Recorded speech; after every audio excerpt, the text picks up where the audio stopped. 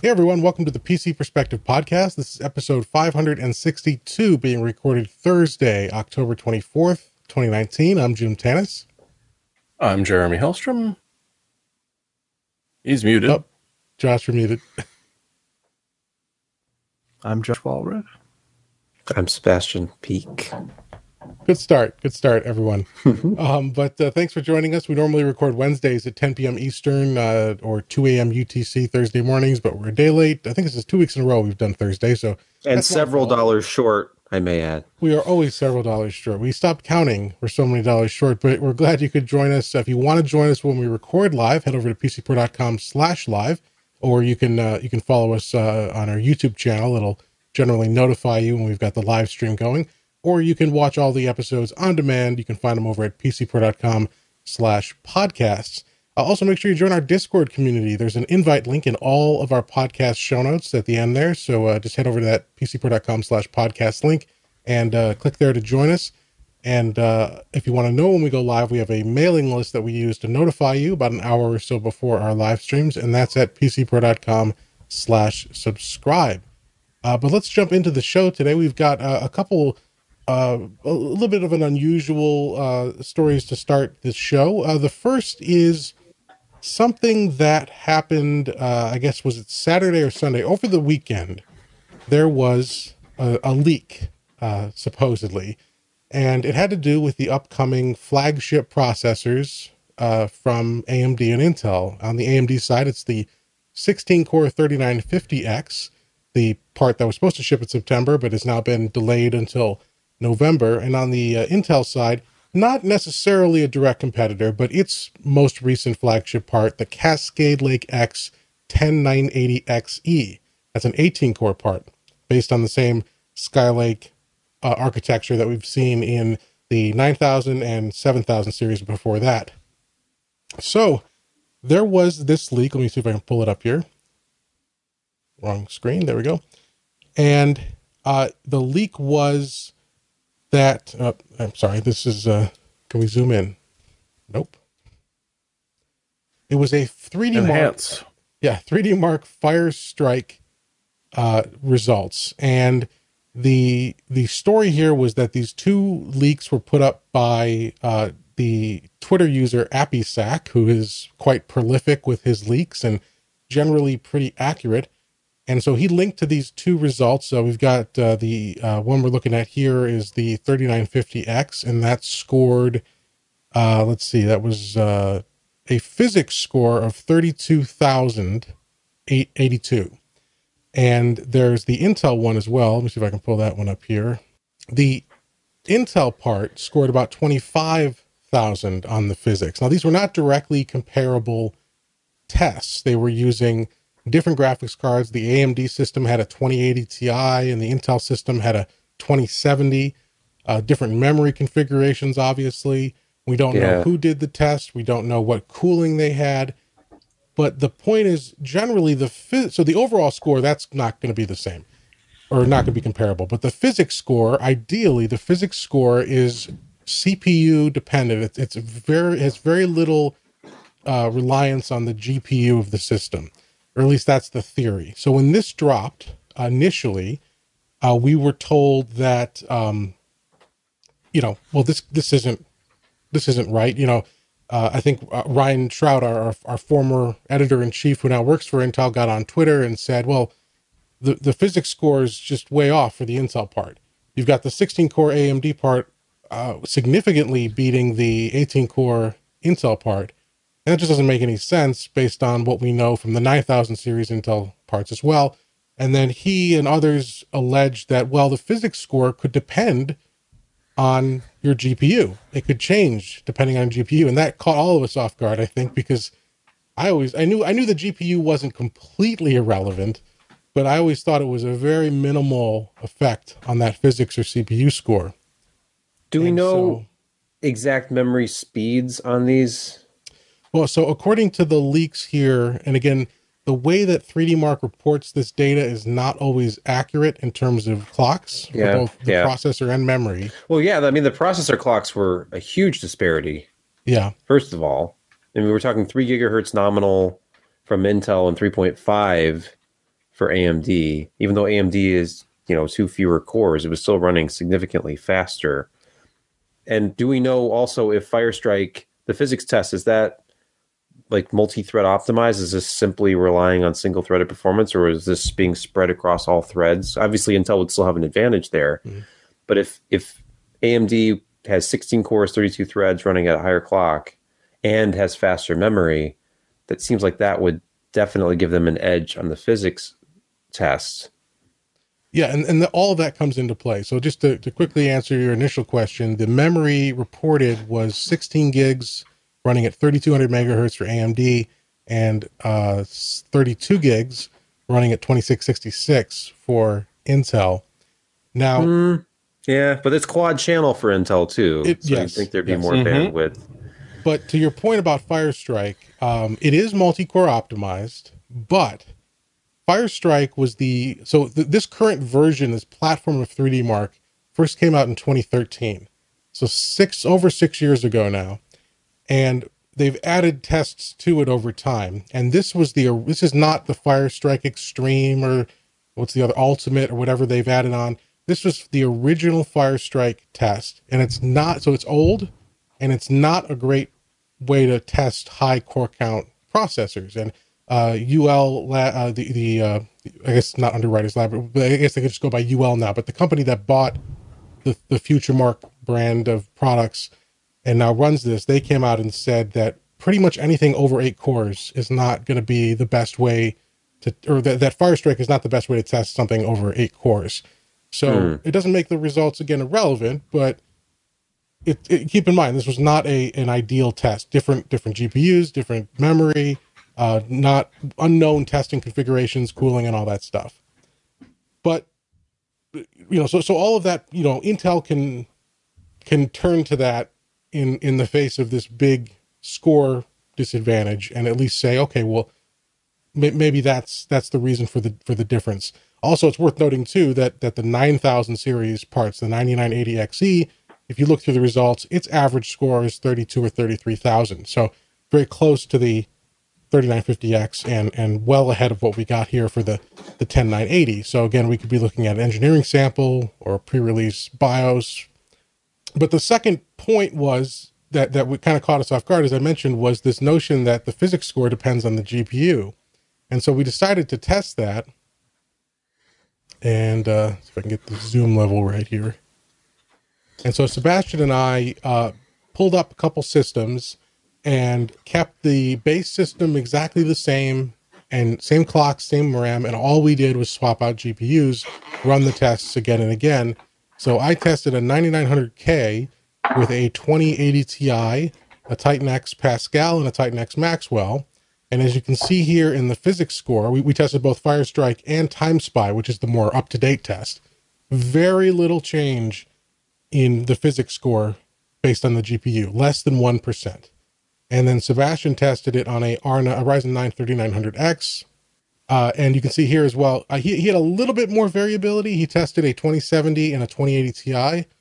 And at most, it was 1.8% in that Firestrike test. But in TimeSpy, it was 0.1%. So yeah, it was almost identical in TimeSpy. Very, very little difference. So I think we can put that aside, that from 3D Mark's perspective, that CPU/physics test is pretty much dependent on the processor, not the GPU. But again, we're left with this result. It isn't, it's a leak. We can't verify it. I would imagine that the Intel score on the final shipping 10980XE is going to be better, but it also means that this AMD part is going to be pretty competitive. I think it's fair to say. But I don't know. What do you guys think, Josh and Jeremy, about this leak? Makes for good news. I don't think it makes for much content, but it makes for good news. Yeah, I mean, it was interesting to see that at least that if the AMD part is more accurately scoring more accurate to its production level, that if we look back to the 9980XE, it's about equaling performance of Intel's 18-core part from the Skylake refresh generation. Which would be a lovely story and would be incredibly more interesting than this. continuation of the habit of, I'm not saying it was purposely leaked, but we're getting to the point where it's starting to look like this is now part of the PR campaign pre-launch of a product, is to put these tests, which are apples to porcupines, like they're not even the same bloody genus. It's neat. Like, it's always fun to get these leaks. It's always fun to talk about them. But honestly, it's almost impossible to pull any value out of the comparison that we've got. Unreleased processor running things. We got a rough idea what the RAM is and what the GPU is, but what's the motherboard? What's the BIOS? How are things set? It's fun to talk about, but I'd love to see this sort of thing with a little bit closer of a match, like one unknown and the rest of it's the same. Apart from motherboard, obviously it's not going to fit, but like, give us something to look at and say, hey, this next generation is not going to be 1,000% faster than the competition or 12,000% faster than your previous generation. We know that. That's not a surprise, but to say we're making a huge jump towards equaling the performance, and we can sit here and speculate about price, because then that becomes fun. Price for performance, say, comes within 18% of the performance, but it's a quarter, 30% cheaper. Then I'm excited to talk about it. It's neat, but it leaves me a little frustrated. Yeah, and we'll see more. We'll have more as these things start to hit, and you're right. We can't discount the fact that this could be marketing, as opposed to a legit leak. But also, I heard from our counterparts that Intel did reach out to people following this, these announcements, officially saying from a PR standpoint, we disagree. But Intel, they did not reach out to us. We didn't hear from our normal people. I just saw Ryan's tweet, and so we decided to look into it that way. But well, it was a nice try. It would have been fascinating if we could start like this, what GPU does perform fastest in the CPU tests. But while I saw some slight variance with the system, the other thing is, and we could go into this at length, but it was yet another example of X570 shenanigans. Basically, I updated this Crosshair 8 Hero Wi-Fi board behind me to the latest 1.0.0.3 ABA AGESA firmware. Was BIOS update 1001. They haven't done very many on this since it launched. And it's funny because every time they update the BIOS, they pull the old versions from the support site, which I find amusing. But running the latest firmware, the latest motherboard software, like the chipset driver from AMD, which was launched like September 27, I think, I still cannot get memory running at XMP speed on this thing. I was running a 3600 set, so I finally had to clock it down to 3200. And when there was a little bit of instability, or there was a bit of a performance delta when I first started testing. I ended up throwing out my first night's worth of work because the next morning I booted it up and started again, and I was getting different numbers.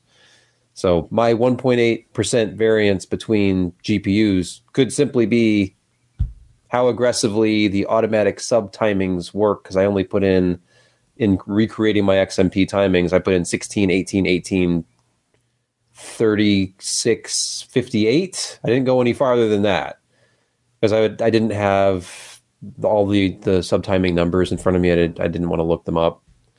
And who knows, maybe that was the difference. Like it rebooted and some subtiming was significantly faster the second time around. Who knows? But anyway, it's like Jim said, it's within a rounding, not rounding, but it's within the margin of error to be around 1%. And we've talked about in other discussions about our testing methodology in general, why we do multiple runs and average them, because we do see this kind of variability. And why don't you redo them every time a new driver comes out? I know. Every single card for the last 15 generations. Yeah. AMD just came out with a new driver today. Of course, the day after we did this testing, or actually the afternoon that I sent these results to Jim, NVIDIA had already released a new driver, and then AMD, of course, today launched another driver, which they're claiming like 18% better performance than the new, some new, two of the newer games, the new Call of Duty. Like Call of Duty and the Space's Edge, that Galaxy's Otherworld. Otherworld. Yes. Yes. Outer Worlds. Yeah, that's a AMD partner game. I just see updates now. I just groan anytime there's a GPU update. I mean, it's great for users, but it sucks because it almost invalidates everything you did. Remember when NVIDIA went with every quarter new drivers, and that was it? And there was much wailing and gnashing of teeth when that happened. Mind you, they were also Maybe mocking that's not AMD such at a the bad time. idea. What's that? They were also mocking AMD at the time, saying, "Oh, well, you've got to drop one every month to fix what you messed up last month." Nah. So we're doing it every quarter, which didn't necessarily go. Now so it's well. every other stinking week. Some game-ready drivers out. Game ready. Got to be game ready. Gotta be game-ready. Or even now it's studio ready, or whatever the phrase is for the studio drivers. But yeah. Well, back then you didn't need to release updates more than every quarter or so because they were just cheating 3D Mark Vantage anyway. So it was just whoever wanted to. I mean, there wasn't like the benchmark was changing. So as long as the cheat was built into last quarter's graphics update, then you don't have to worry about it. Yeah.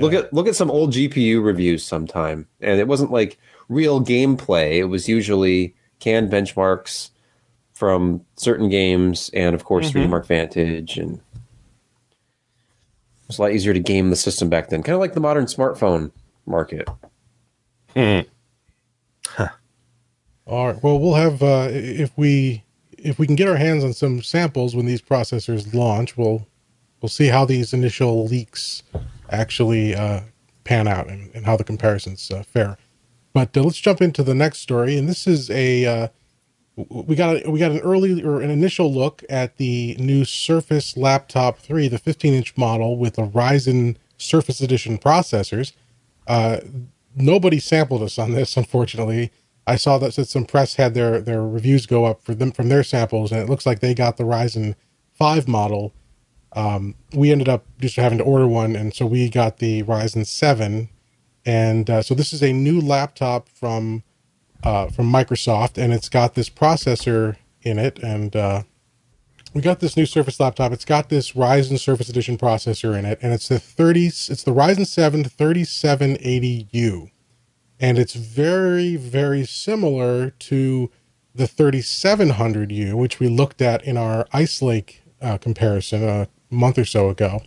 Same 4-core, 8-thread, Picasso-based Zen Plus processor, 2.3 gigahertz base clock, 4 gigahertz max boost, base TDP of 15 watts. This is not Ryzen 3000 like it is on desktop. All of AMD's current mobile parts are still 12 nanometer Zen Plus based, but it's so the same basic processor with one difference. Well, two differences. One more direct and one, less tangible. But the biggest difference is the 3700U has 10 GPU cores, and they call it the Radeon RX Vega 10 for its graphics.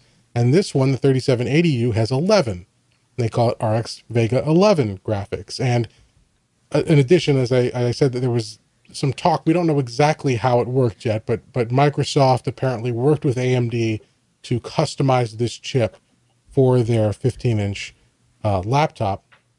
And that's kind of unusual because with what we've seen with the 15-watt Picasso parts so far, they're going into smaller laptops, into 13 and 14-inch laptops. So this is a much bigger base to work with.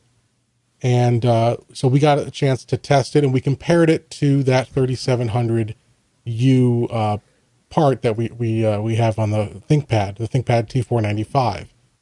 And see, Sebastian will notice I upped my photo game. That is nice. I like that background too. Those are sound dampening foam squares, right? Mm-hmm. Very cheap on The Amazon. pot matches the drapes.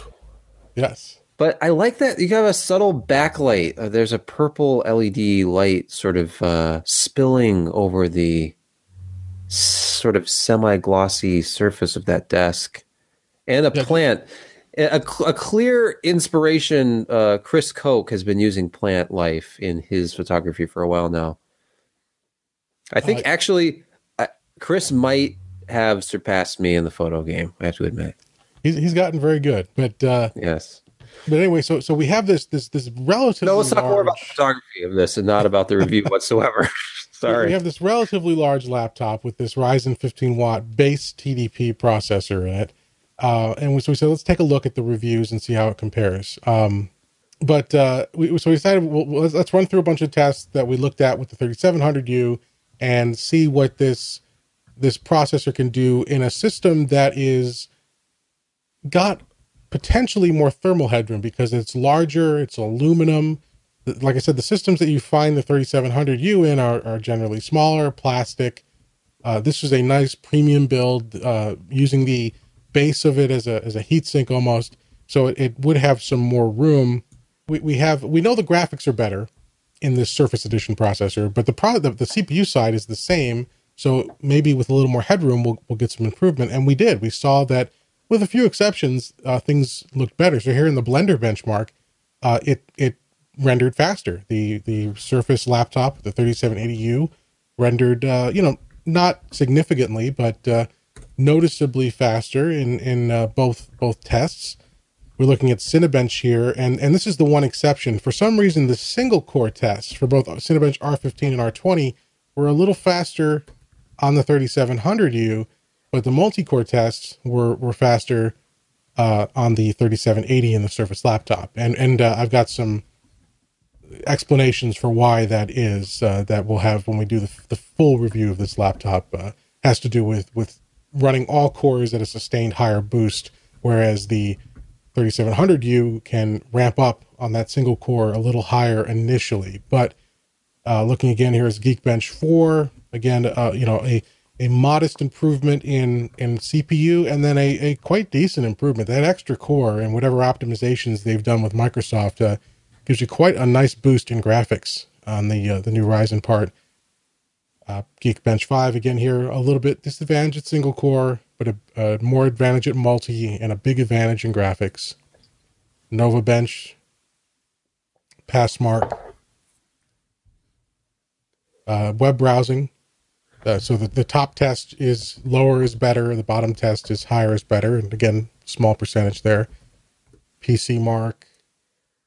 And we'll have all of these. They're not up as of right now at the site because we haven't finished our full review of the system because we just got it in the Tuesday afternoon. But we'll have all of these up plus additional tests at the site. Let me jump ahead to the percent. So here's a summary with percentages. So you're using the 3700U as a baseline. How much faster, or in those few examples, slower is the 3780U? And we see it goes from anywhere of 8 to 10%. Up to as high as 38%, 39% in the TimeSpy test for 3D Mark, 31% in the Geekbench GPU test. So that's pretty good. There is one disadvantage that I'll mention though right off the bat, and it kind of shows Intel's advantage that they have in this product category, and that's Wi-Fi. And again, we'll talk about this more when we do the full review of the laptop itself. But Intel's Ice Lake chips, which is the alternative. If you don't want to go with AMD in this laptop, you'd get an Ice Lake-based Intel chip. Intel has built-in integrated Wi-Fi 6 support with their Wi-Fi AX chipset, or drivers and technology. It's all built into that package now, whereas the AMD doesn't have that on their current gen Picasso-based mobile parts. And so they went with a Qualcomm. Microsoft chose to pair it with a Qualcomm Wi-Fi AC router, and it's just not very good. You're looking at the ThinkPad comparison here. The ThinkPad has the 3700U, and in that case, Lenovo paired it with Intel's latest AC Wi-Fi chip, and you're just looking at the difference here. It is dramatic. Wi-Fi performance on the Surface laptop with the AMD processor is not great, so that's going to be the one disadvantage there. But it looks like from all other respects, except for battery life, which again we haven't had time to test because we just had it for a day and a half here. But it looks like that from a performance standpoint, CPU is better, Graphics are much better. And if you don't mind the hit to your Wi-Fi and what we're expecting to be a hit to battery life, it's a nice option to have on that Surface laptop, which otherwise is a pretty nicely designed system. I guess they're extremely repairable as well. Yeah, comparatively speaking, anyways. Yeah. No, I mean, it's like you pop off 2 tabs and a couple of screws, and then your keyboard lifts up and everything is exposed. It's awesome. They're not using off-the-shelf parts, unfortunately, so you can't just like pull it out and pop in a Samsung SSD or something. But if you get your replacement parts through Microsoft, you can at least have it repaired or repair it yourself. So, and if you ever have to have it repaired, don't send the power cord in. No. Oh, you'll never won't get give it back. Yeah. It's the exact opposite of every other company I deal with. It's kind of interesting that AMD has made some pretty good strides in the mobile marketplace, but they're still just not really quite there as compared to Intel. And I like AMD. I think Zen and Zen 2 are great architectures, but just when you're dealing that 15 to 25 watt TDP stuff, it just doesn't compete well. I mean, your battery they got to be significantly larger to get the same kind of time. Overall performance is still good, but you don't get the extended boost times. It seems graphics are, Intel's pretty much caught up there. I mean, I still trust AMD's stuff a little bit more in terms of that, but as an overall package, they still got a ways to go. Maybe the mobile stuff based on the 3000 series when it eventually comes out will have significant improvements as we've seen on the desktop. But yeah, it's neat that Microsoft did choose them for Surface 3, and that it's still a reasonable and decent part, and they designed an entire really nice chassis around it. Yeah, and it's great because the other options on the market for that Ryzen Picasso stuff, they're not bad. Like we had that ThinkPad. It's not a bad system, but it's not one of those premium systems. It's plastic. It's got an average quality display, and it's cheap. It's got that going for it. It's a good price, but this is the first Picasso-based system out there that is, MacBook Pro quality, high-end metal, good finishes, excellent display. So it's nice to have that option. And yeah, as Josh said, Intel was ahead in CPU. They caught up in GPU in many respects with Ice Lake, but that's their state of the art. That just came out a month ago, and there's still not a lot of systems that you can buy with it. Whereas AMD, it's taken them, it's going to take them some time to get there. We don't know what the timetable is, but their current mobile platform is over a year old now. So it's, you're not comparing state of the art for both companies just yet. And so we will see what happens if they can get that 7 nanometer Zen 2 going with mobile soon. But, all right, we're going to take a quick break right now to thank one of our sponsors this week. So we'll be right back.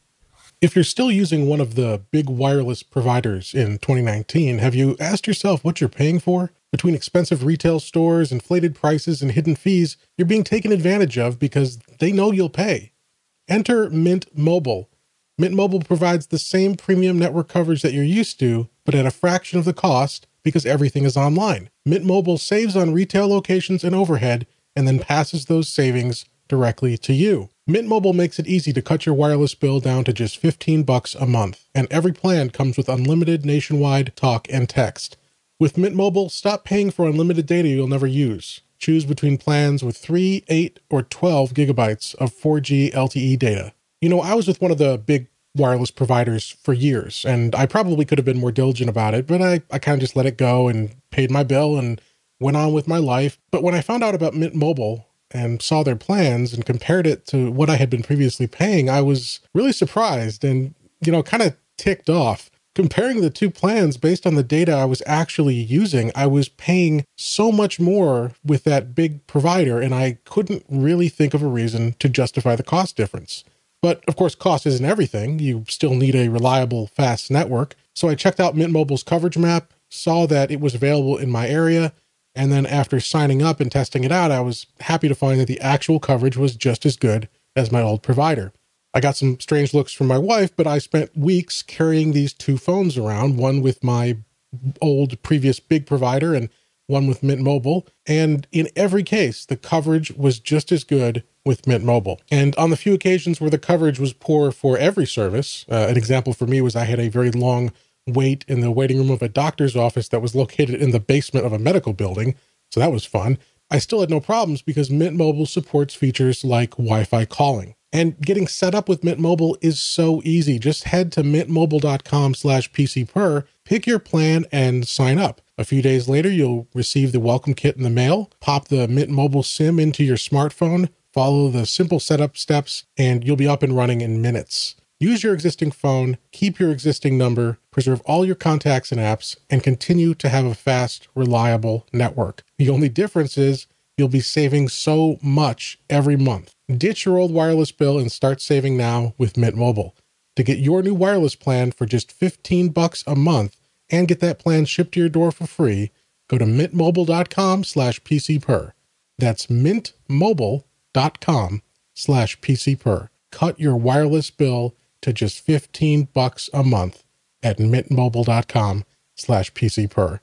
And we're back. Our next news story is, it looks like that NVIDIA is going to be expanding its family of super products. And I don't necessarily mean to assign a value to that, but they're named products, the super variants of their GPUs.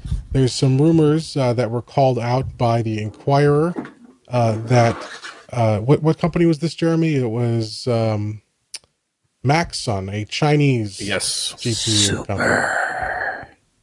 Will it focus? Focus. There you go. Now that's the 20. Here's a 2080 Super. Is this what you're talking about? No, it looks. You've just like, given away your really? fingerprint too. It looks like the super treatment is coming to the 1660, the GTX 1660, which came as a surprise to like 3 people. Yeah. So, what can we expect here, Jeremy? Pretty much the same thing we've seen with the rest of them. Between a 1660 and a 1660 Ti, significantly closer to the Ti than the base model. As far as the hardware goes, it essentially matches what the 1660 Ti has. It's running a little bit slower, it's almost the same. Excuse me, my cat is just...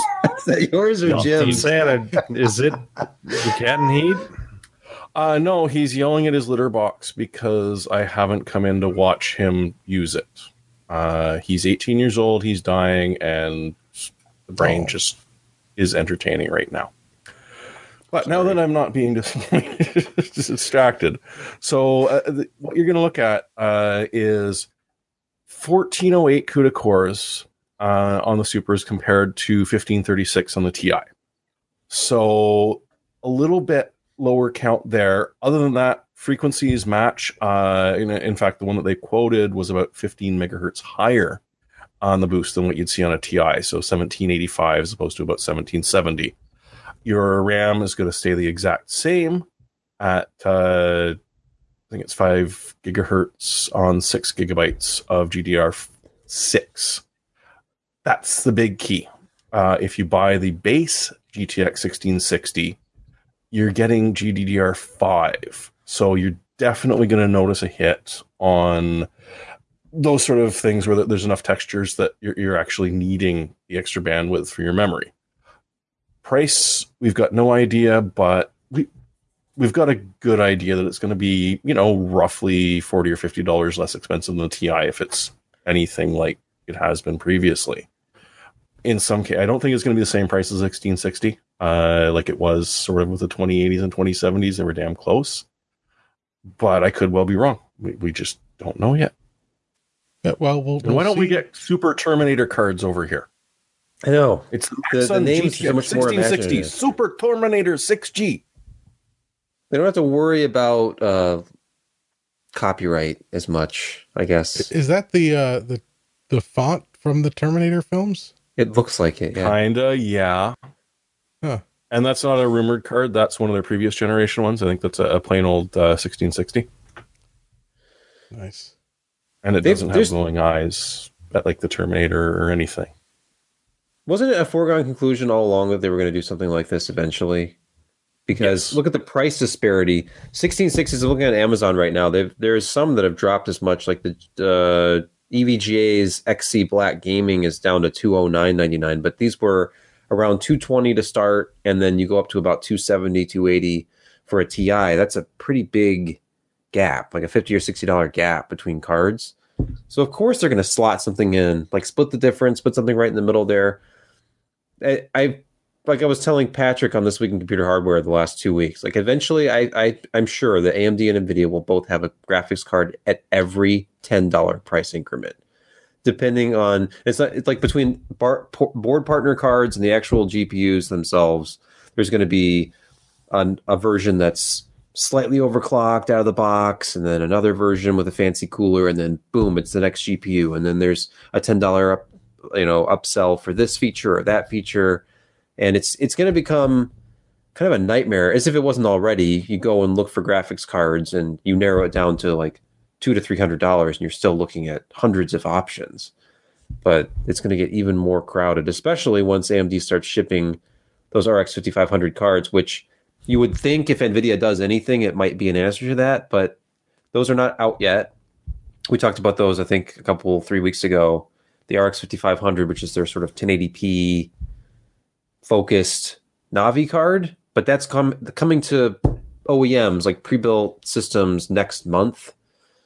Might have to see if I can get my hands on one of them, see what context we have out there to grab one of those cards and see what it can do, but I don't know when add-in board partners are going to have those. Hopefully by the end of the year, when the XFXs and the Sapphires of the world have RX 5500 cards to even compare any potential new NVIDIA cards to. And it's a good thing that the older generations sell out so quickly that we don't have them middling up everything at the same time. There's still Pascal cards in the retail pipeline. Well, we'll see. We'll see what happens once this starts to officially materialize. But let's take a look at the next story. This one, so every now and then Jeremy puts a news story in that he's just calling out some interesting review or editorial at another site, and I included this. What did I do? No, you did fine, but I included this because this is a story that you linked to. It's a review of the Dell XPS 13 2-in-1 from it was Ars Technica. Ars, yeah. And they liked it a lot. And I had to include this because this is the same system that we used to test Ice Lake because this was the first Ice Lake system available. Mm-hmm. So we bought one of these. And I have grown to despise this system. I hate it not just because it's not just that it's bad. It's that its potential. It's bad in just the right ways or just the wrong ways, however you want to look at it, to really frustrate me because it could be so much better. And it's this very nice 13-inch fold back 2-in-1 design. The design itself is really nice. It's got this nice metal premium feel to it. It's very thin and light. The display. Okay, enough of the nice. Why do you hate it?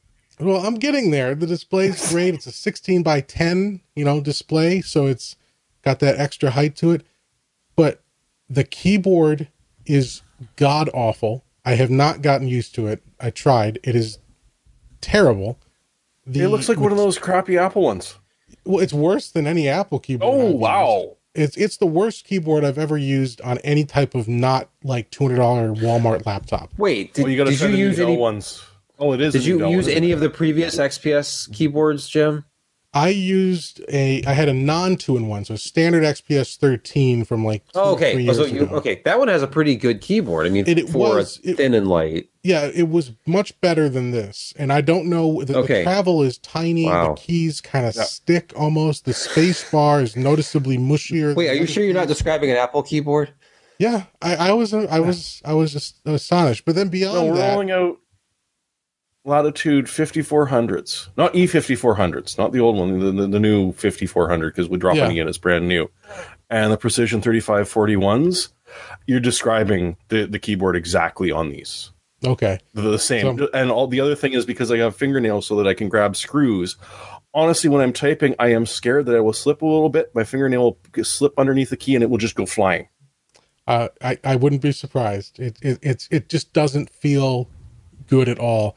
On top of that, the material this kind of soft material that's on the palm rests is a grease and fingerprint magnet. And now again, I'm Lebanese, and we're a greasy people, so maybe it's just me. I find that offensive. Hey, it's the whole Mediterranean region, a lot of olives. I don't know, but it's worse than any laptop I've ever used. You have to clean it after every use because it looks awful there. The hardware itself has had problems. I don't know if it's Ice Lake specific or if it's this model or what, but I've had graphics drivers fail. I've had kernel panics and blue screens. I've had it restored by Dell's support. I've done a clean. That's just 1903. Maybe it could be, but it's, it was the IGFX and the Intel Wi-Fi that was belly. No, the one we keep getting is the Intel PPC error. Once in a blue moon, yeah. But anyway, these were just, it was just errors with different hardware related issues. The speakers are poor on it as well, I thought, but and so you just trying to, and the trackpad sucks, and the trackpad is just god awful as well.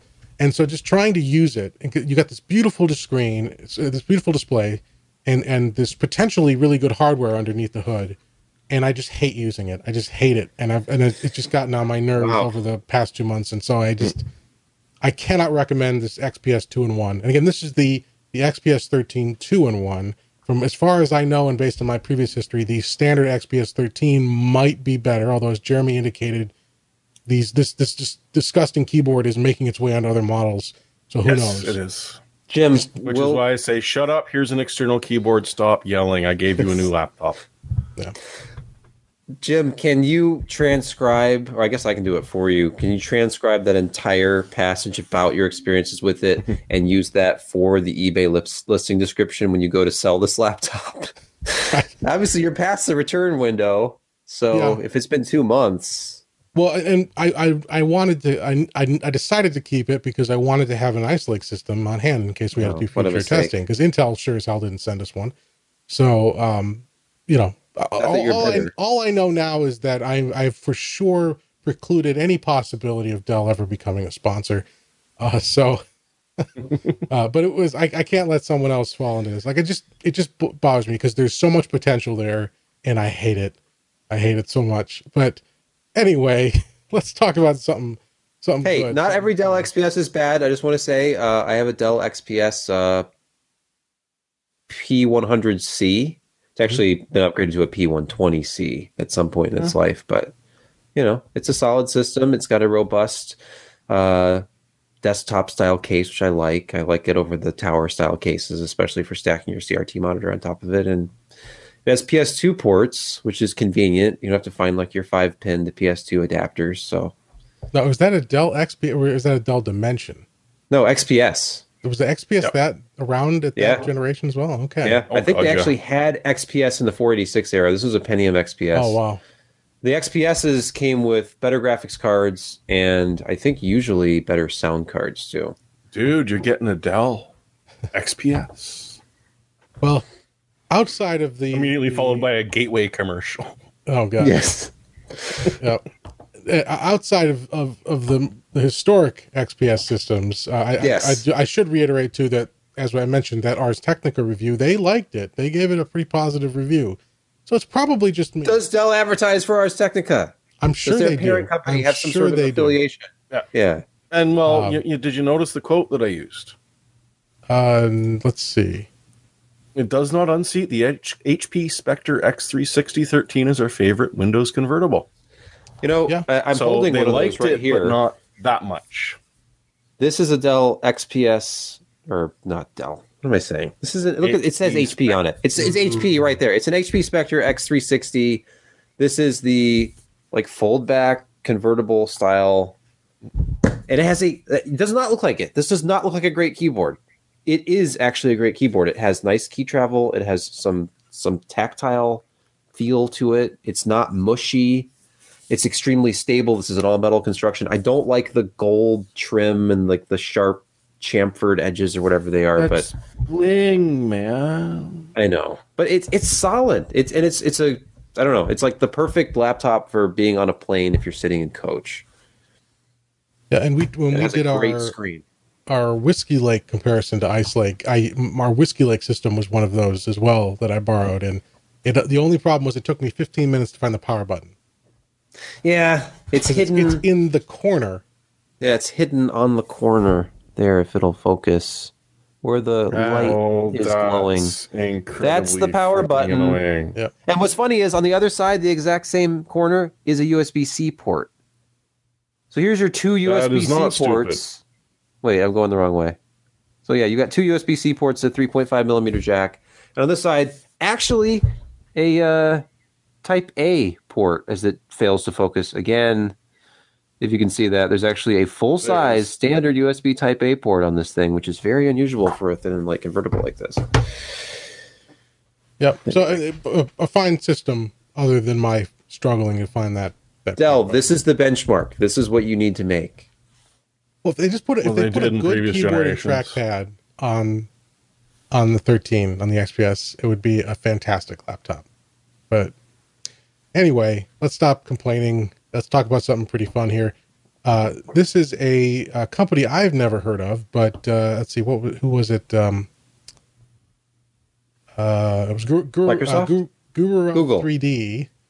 They did You never heard of Guru 3D? Come on, man. No, I heard of them, but the product, AdLink, they reviewed an SSD called the AdLink, ADDLINK S70.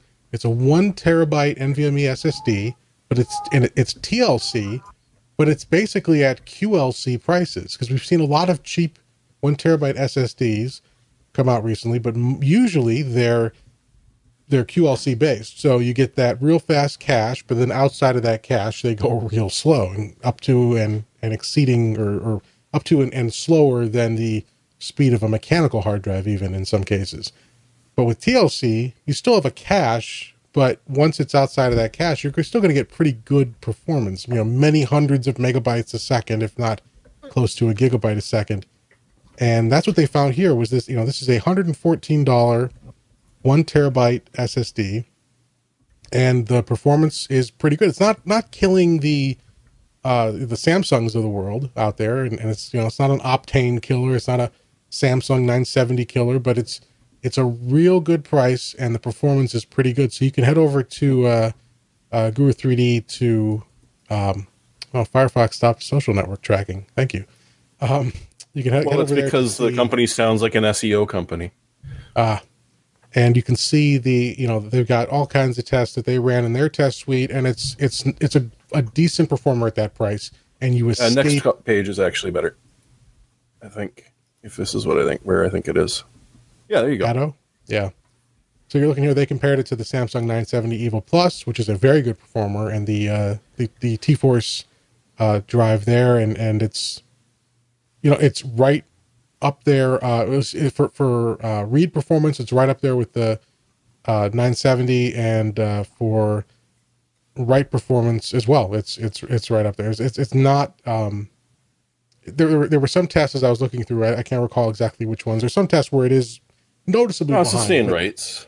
But yeah, but well within reasonable for that price. So And you know how it compares to the Sovereign Rocket. It's $109 for 1 terabyte on Amazon. Mm. They're the people who have right? the. I think it is. Yeah, it's probably sure. almost exactly the same thing. Yeah, it's that. Yeah, that, $109. Who makes the controller? Is it Silicon Motion or is that the one that's? It's probably Phison. Phison. Okay. It's a Phison E12. Okay. Oh no, E16. I can't remember. See, this is the problem with friggin' SSDs. I don't know if they did or not because the list goes on for about 3 scrolls. Let's see. Saber 1 terabyte rocket. Rocket. What's the... But then the other point is that all that really thing. matters is the controller and the memory type. Yeah, that's true. Yeah, no, I don't see any Cyberant on there. I see a It Mach uses Extreme Toshiba's MX. BICS 3D TLC NAND flash memory for performance of up to 3450 megabytes per second reads and 3000 writes. Yeah, so But Yeah, it's honestly- the Toshiba Bix 3D. Yeah. yeah, this is a common controller that you'll find in a lot of drives. I know, who is it? Micro Center has their house brand, uses that controller. And Well, it's a far John- cry from the Wild West of the original launch of SSDs where it mattered who you were buying. Oh, yeah. from. Do you remember... Sorry, I was just going to say, you remember Alan's SSD decoder ring and its various Yes. You're iterations? just going to was- give us source code I for relied on so we that can- thing. Yeah. Yeah. Well, it was useful because you had so much to keep track of, and a new generation coming out made so much difference. And now it's more like, okay, what's the controller and what's the memory type? Yeah, don't care who made it, Bring how much back is it. SandForce. Bring Yes. back SandForce. oh man, all right. Well, so that's the AdLink S70 review over at Guru 3D. So check that out if you're interested in a relatively cheap non QLC M.2 NVMe. All right, what's next? Okay, next don't up know. we've got some GPU news. The folks over at Phoronix were looking at Intel graphics drivers, and they uncovered something interesting, talking about or some references in the Intel graphics drivers about multi-GPU capability. So we know Intel's got their Z, Qi, however they're going to end up pronouncing it, the XE graphics cards that'll be coming out. We've had rumors about them recently saying middle of next year, targeting mainstream gaming at first, but then moving into higher end stuff and enterprise stuff. And, it's going to be, it's an initiative that's going to offer both discrete cards as well as the same basic technology moving into their integrated offerings. And so it looks like from these leaks that Phoronix, not leaks, but references in the Linux drivers, that there's going to be support for multi-GPU. On one hand, that would be pairing a future discrete Intel GPU with integrated graphics on your Intel processor, but also potentially multi-discrete Intel GPUs. And we all thought that it was that the era of multi-GPU was dead. But we could be Intel's bringing it back, baby. could be bringing it back. And as Jeremy linked to in his coverage, maybe we'll have a new Lucid Logic solution. Well, they're talking about possibly pairing it with other providers. Yeah. No. Oh, that But you know what, was though? a perfect. Lucid Logic is a need- fabulous semiconductor company. We didn't need multi-GPU because GPUs were getting faster and they were always, well, typically there were problems with it as far as like the micro stuttering issue and all of that. But we have a use case again, real-time ray tracing. It takes up more than even the fastest GPU can put out. You need more and more and more performance. So it makes sense to do it again if they're going to make a push. I mean, there was, I don't think we have a story on it in the list, but the World of Tanks Encore Ray Trace demo that they were showcasing. And it's funny because the Hexus article I was going to reference has been pulled. So I don't know if that was released early or what, but Intel was working with the developer for ray trace like shadows and other lighting effects in that game. So I wonder if the XE platform is going to have some sort of interesting multi-GPU approach to ray tracing to give it a performance edge. That would be something to differentiate it, but it seems like NVIDIA is You're not hoping that interested in Intel will multi-GPU put out enough anymore. to satisfy you. I guess. I mean, I don't have, my needs aren't, unreasonable, I think. Just like once or twice a They're week. just unconventional. Unconventional. Conventional. Unconventional. Unconventional. Benchmark this. And the other thing is that this. Admit might it, also go back Sebastian, to you the have Titan Z. needs. I Yep. have, I'm a man, okay?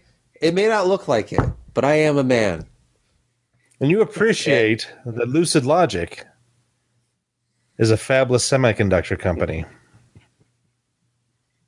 Maybe MSI. Intel bought Lucid Logic, and that they're wonder. doing all their multi-GPU stuff. Anyway, Ooh, I did a quick I'm Google. I Googling. didn't find anything, but I didn't have any time. yeah. And they also mentioned that they could go the Titan Z way. We could go back to the dual GPU with shared memory on one PCB, which worked so wonderfully. Lucid Logic is an album by Illogic and Lucid Optics from 2017, featuring the songs Honeydew, Morning Come, and Dear Alante. Famous for being the pressless record company.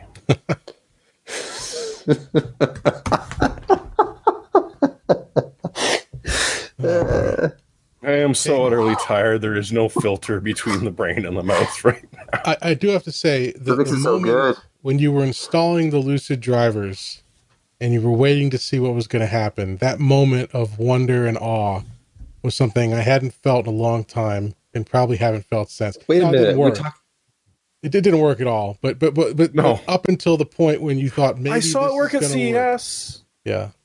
once for 5 It minutes. worked good on 3D Mark. Yes. Okay, According sure. to Reddit, Ooh.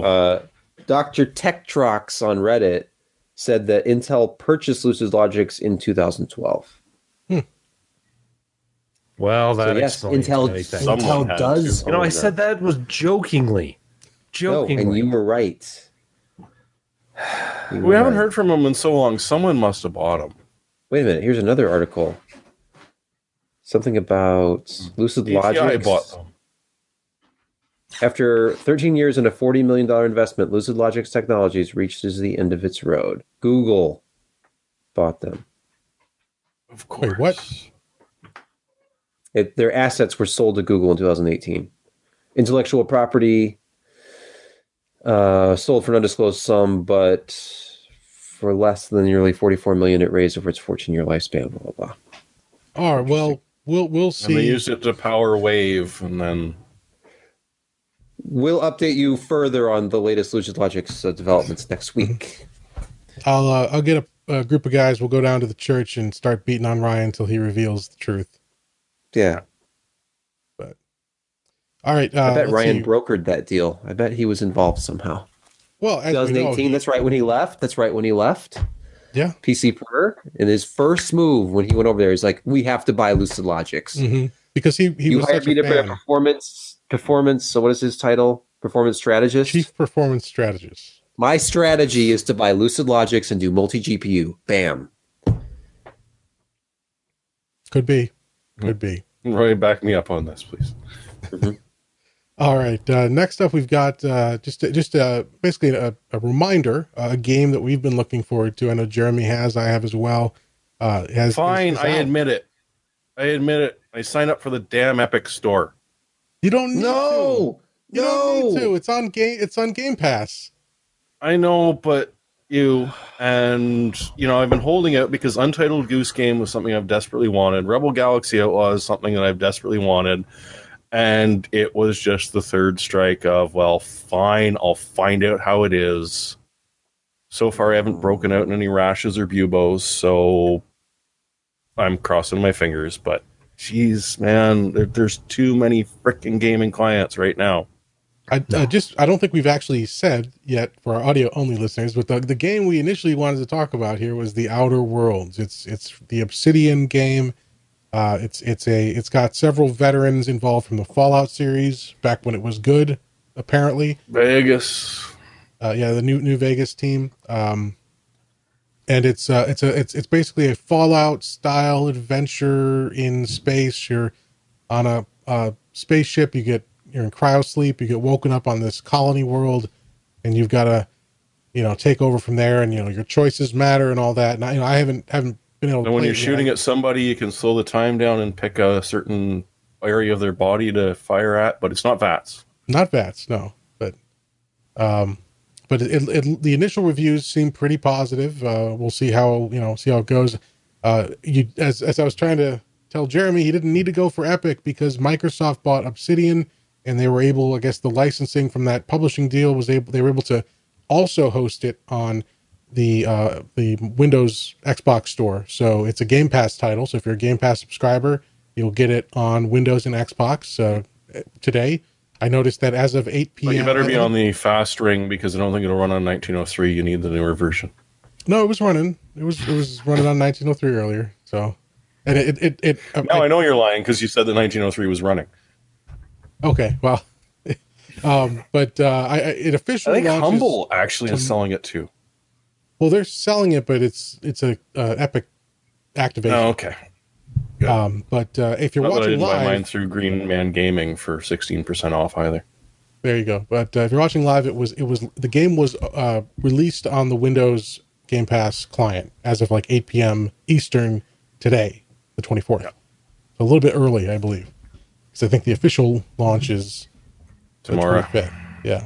But check it out. Like I said, if you're a Game Pass subscriber, you don't have to do anything. It's included day one, and it's also on Epic for now and Steam in sometime in 2020. I guess it's 1 year delayed there. But who has time to play these games? That's what I want to know. I don't know. Yeah, I'll load it up. I can barely wipe and do that effectively. Okay. I bet you'll take a nap after this podcast. I will launch it. I'll get through the opening scene and I'll realize, I'm too tired and I'll go to bed. And I may not see it again for a week. Yeah, that's how it has gone with many games recently. It's like, oh, this is great. This is what I kind of want to play.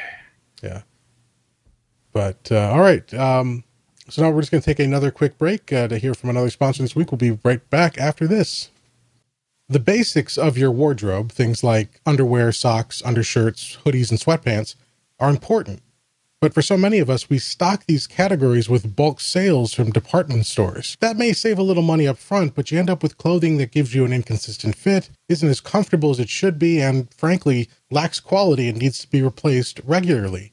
Mack Weldon aims to change your wardrobe for the better by replacing these throwaway items with high-quality, smartly designed essentials that are easy to shop for, comfortable to wear, and long-lasting.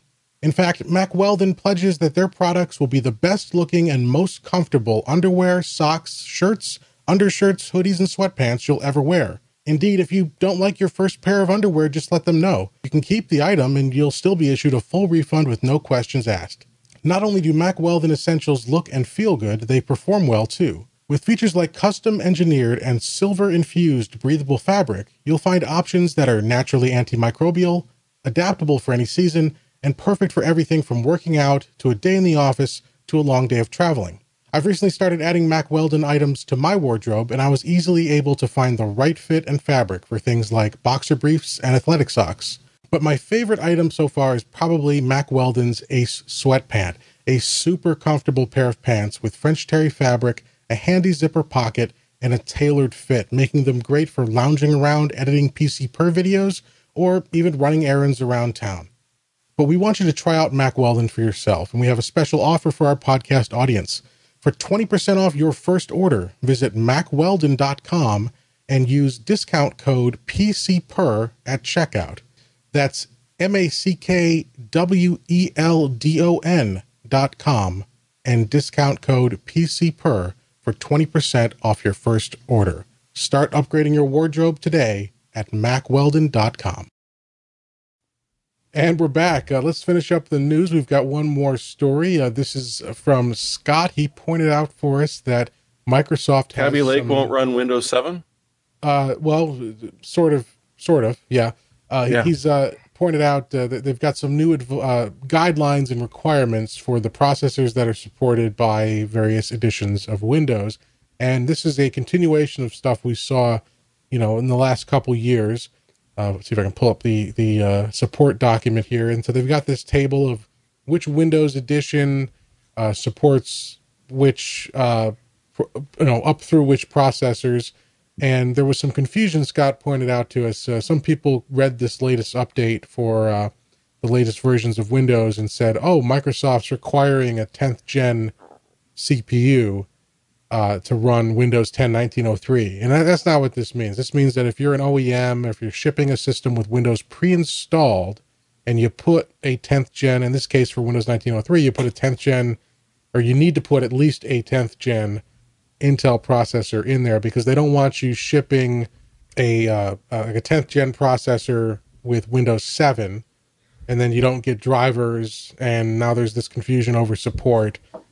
So you can take your older processor and you can upgrade it, but they're talking about for if you're a new system, an OEM, you're shipping these systems out, you've got to have, based on this table, the correct processor to match with the Windows version you're installing. So it's just about compatibility for this kind of scenario, because there aren't drivers for those older processors in the latest editions of Windows. Quote, older processors. Yes. Yeah. Sure. Look, guys, Kinda we like can only when- make 3 processors stable, so you got to pick Yeah. one of them. Remember when Kaby Lake came out, and for just a minute there were drivers for Windows 8.1, and then those mysteriously disappeared, and you had to upgrade to Windows 10 to install platform drivers for Kaby Lake. Almost as if Intel and Microsoft have some sort of a pact. But at least we know that with these strict requirements that they're giving us the best quality experience they can give us, That's ensuring a trouble-free experience. Yes. with a little cat's asshole. Your experience may vary under certain circumstances. That's one way to put it. All right. Fun of getting on me.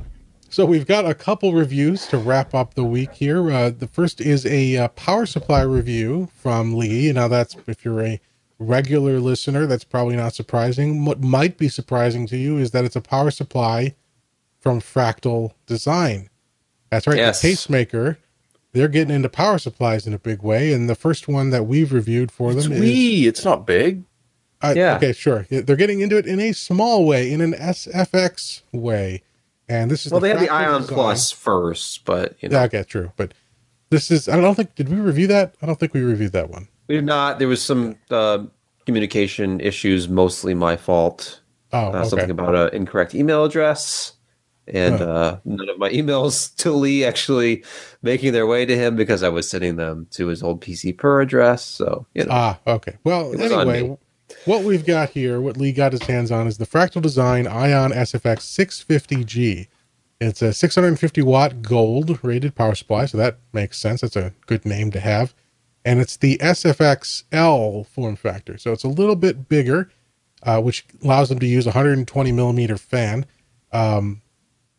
Let's see here. The price on this is pretty good. I think it's $114 for the 650 watt that he reviewed, but there's also in this same series, I think it's a 550 watt for about 100 or 90 something. Let me see if I can. Yeah, find the 89. price. 89. Okay, so Yep. It's 89 $90 and for 109 that. for these two. Yep. Here we go. Yeah, 110 and 90. Jim, I know this because I put this review into the system. Okay, well, And I read every word. well, then tell me, what is the takeaway for this? He loves gave it. it an This, I editor's don't think he's choice. ever loved a SFX power supply as much as this. This is he was blown away by this, basically. In every way, it performed extremely well. It has all Japanese caps, which he's, it basically meets every criteria for a solid power supply. It's a Seasonic design. So it's not like Fractal's going into this and coming up with their own, or going with one of the well-known like partners like Channelwell or somebody. They went right to Seasonic. So this is an ultra premium, very well built power supply set. All the soldering, everything looked really clean, very well put together, performed extremely well, tight tolerances, and I think pricing is really solid too. Maybe 109. We've had, seems like a lot, but we've had price creep with PSUs anyway. Do you remember? It was just a couple of years ago. It feels like you could buy a bronze rated desktop power supply from like EVGA for $25, $30. Yeah, and it was now- solid too.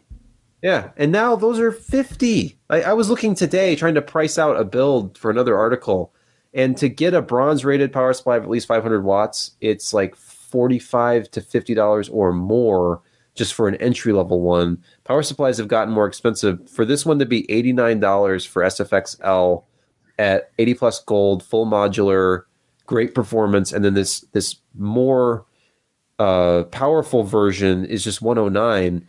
The last SFXL power supply we looked at was a Seasonic, or not a Seasonic, it was a Silverstone. And I think it was around 129. So, and then of course, Corsair has a great model at around that same price point, which is, it has a higher rating. I think it's a platinum rated power supply.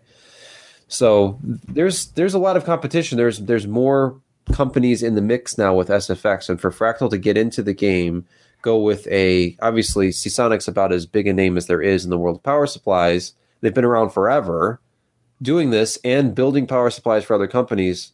So they're basically partnering with like the premier PSU OEM, and they're not charging the earth for it. These are very affordably priced for what they are. So I totally agree with Lee's assessment in, editor's choice, which it does not come easy. He generally does not bestow that award on very many things every year.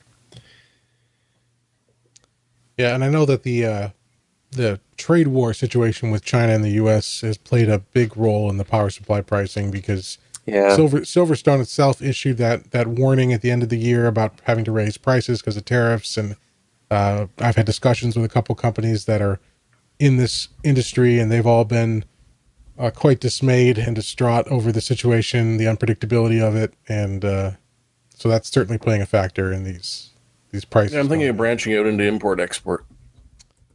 There you go. All right, so check that out. It's the Fractal Design Ion SFX 650G, the SFX power supply. Our last review and last major story for the week is a keyboard review from Sebastian. It's the HyperX Alloy Origins mechanical keyboard. So tell us about this. Well, build quality, first of all, is really high. This thing does not look it at first, and it doesn't necessarily show up in the pictures, but it's all aluminum.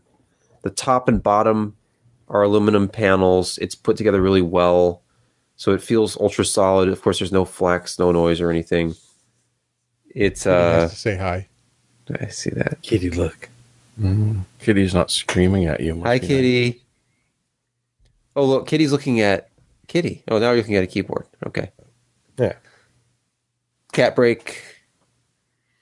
We're back. Cats and keyboards go together.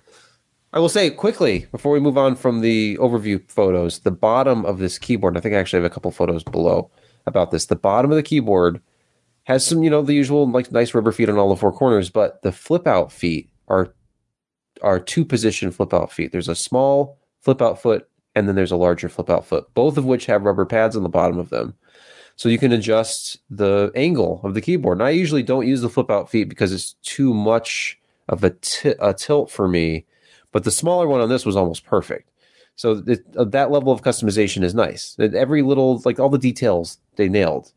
The only issue I had with this were the keycaps feel kind of cheap. And I blame Chris, one of our contributing editors, because he's really hard on keyboards with bad keycaps. And at first I was just like, keycaps? What are you talking about? Keycaps? And then I tried my first set of double shot PBT keycaps, and I'm like, oh, okay, that's a huge difference. It changes the entire feel of a keyboard sometimes to go to a different keycap if it's heavier or if it's like stiffer. These are rather thin, kind of feel cheap, but the key switches are what's interesting about this too. It's a brand new switch. It's a HyperX or specific switch. They're just calling them HyperX switches. But there's a red and I think aqua variety, kind of their red and blue equivalents, I think. And by the aqua, and I haven't tried aqua yet. They said this one is a red, but they have all the same characteristics of a cherry red, except 0.2 millimeter shorter actuation distance and overall key travel. So you're talking, I think it's 1.8 millimeter actuation versus 2.0, and then 3.8 millimeter total travel versus 4 millimeter total travel. And of course, you can buy little spacer rings and adjust your own total travel on any keyboard with MX switches, but it's just kind of interesting. To me, it made the keyboard not only feel faster just because I was not bottoming out the key. I was typing more quickly because I do bottom out keys, but it was taking me less time to bottom them out, if that makes any sense, because it was just less travel. And then the other thing was, maybe it's because of the shorter travel, but the keys also felt just a little bit more stable. Like, you know how with the keyboard, sometimes there's a little bit of lateral play with the keys. And even with the cheap keycaps, they felt slightly more stable than the other. I actually have another Alloy keyboard back here, and this has the same keycaps. Those are Cherry MX Red switches. The new one felt a little bit more precise, I guess. And I was overall very impressed with it, except for the keycaps. But HyperX sells their fancy double shot PBT keycaps for like $20 to $25 for the whole set. So if you look at the MSRP of this keyboard at $109.99, and right now it's a Best Buy exclusive, and then you add about $20 for a set of the keycaps. Now you're looking at $129 for what would then become one of the more premium keyboards on the market, and that's actually well within reason if you price out some of these really high-end keyboards. And another thing about it, as you can see from this picture if you're watching the video, it has 5 levels of brightness. The default level is the highest. It is ridiculously bright. This has the brightest RGB lighting I think I've ever seen on a keyboard. And so if you can use this as a room light for a very small room, makes a great night light. But also it'll shine through just about any keycap you put on it really nicely. So if you're into lighting, you can turn it way down or turn it off. But if you're into lighting, You like burning your retinas. one huge complaint though, and everything about this was positive. I'm like, yeah, I got to kind of understand the keycaps because they sell their own upgrade and you can kind of customize it if you're sensitive to keycap feel and all that kind of stuff. But HyperX has taken down all of the download links. They used to have a support page with downloads of all their software and updates and things. It's all gone. The only way to run the software to actually create macros and using the software to change lighting and that sort of thing is there's a certain amount of control you have just on the keyboard, but you have to go to the Windows Store and get the Ingenuity beta software now. They don't offer a standalone download of any kind. And I tried the last version they did offer because I downloaded it for the last keyboard I looked at, and it didn't work. You have to have the newest version to recognize this keyboard. So I thought that kind of sucked. I don't like being forced to use the Windows Store. And I tried not to rant about Microsoft and the Windows Store in the review, but I find it a little odd when it's a prerequisite of using a product to download software that requires an account with another company, because you can't just go to the Microsoft Store on Windows 10 and download it. You have to have an account. And if you're like me and don't want a global sign-in, it's always a hairy proposition to sign into one Microsoft app because the default behavior is to then create a global sign-in, and then you have to use that to get into Windows, and you have to jump through some hoops to reset it back to a local account, which is what I prefer. So just a little thing, but if you don't like the Microsoft Store, or if you don't use Windows, I didn't see any other option. While this presumably would support any operating system, the software requires Windows 10 and it requires a download from the Microsoft Store. So no macros for you unless you use Windows 10 and have a Microsoft Store account. But yeah, otherwise it was great. I mean, the hardware is solid, and I'm impressed by these new keys. I want to try the Aquas now to see what they feel like. If it's like a mixture of cherry blue and green, and that's why they came up with the Aqua name, is my theory. But we shall see.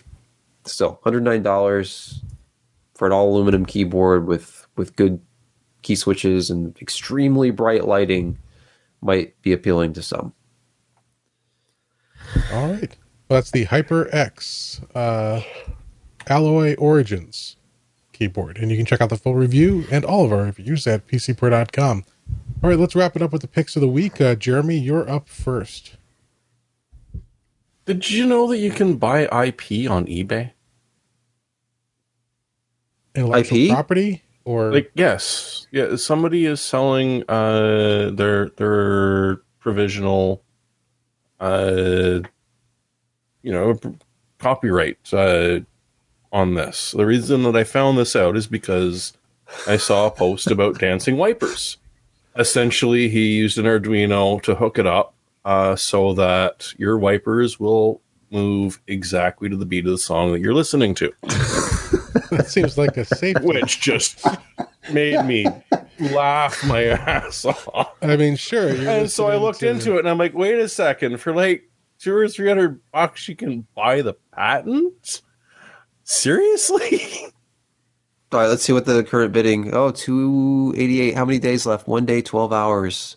And it started out absurd and funny, and just even got better after that. And look at him; he looks exactly like the guy who would design dancing wiper blades, right? I want to know why there's such an extended waiting period for shipping. Did you see that? If you were to buy it at auction end, it still wouldn't ship out until late December. Wonder why. He's probably still in the patent office to see it. I was going to say he doesn't have patent in hand. This is a scam. No, well, I mean, I just come on.